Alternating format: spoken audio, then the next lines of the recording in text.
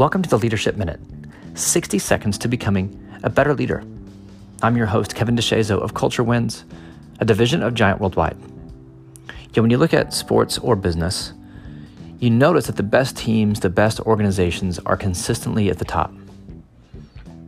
The same few teams and organizations are winning the titles or competing for titles. And there's a reason for that.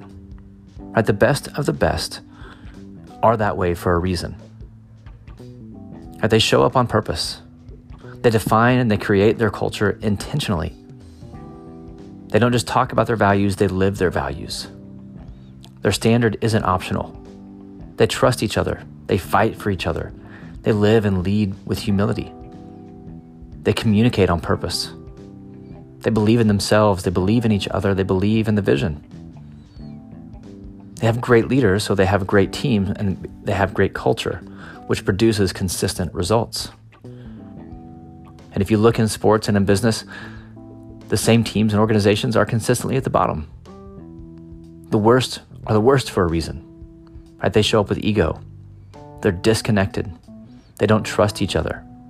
They're doing what's best for them and not for the team. They don't communicate on purpose. They're negative. They're filled with drama and gossip. They have weak leadership, so they have weak teams and weak culture. So they have inconsistent results.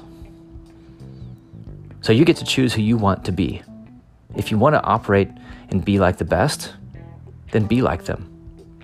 Live and lead like them. Don't hope for it. Don't wait for it. Go live and lead on purpose. If you want to be a champion, live and lead like a champion.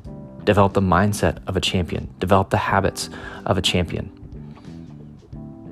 Define where you want to be, and then do the things that you need to do in order to get yourself there and in order to get your team there. The best are the best on purpose.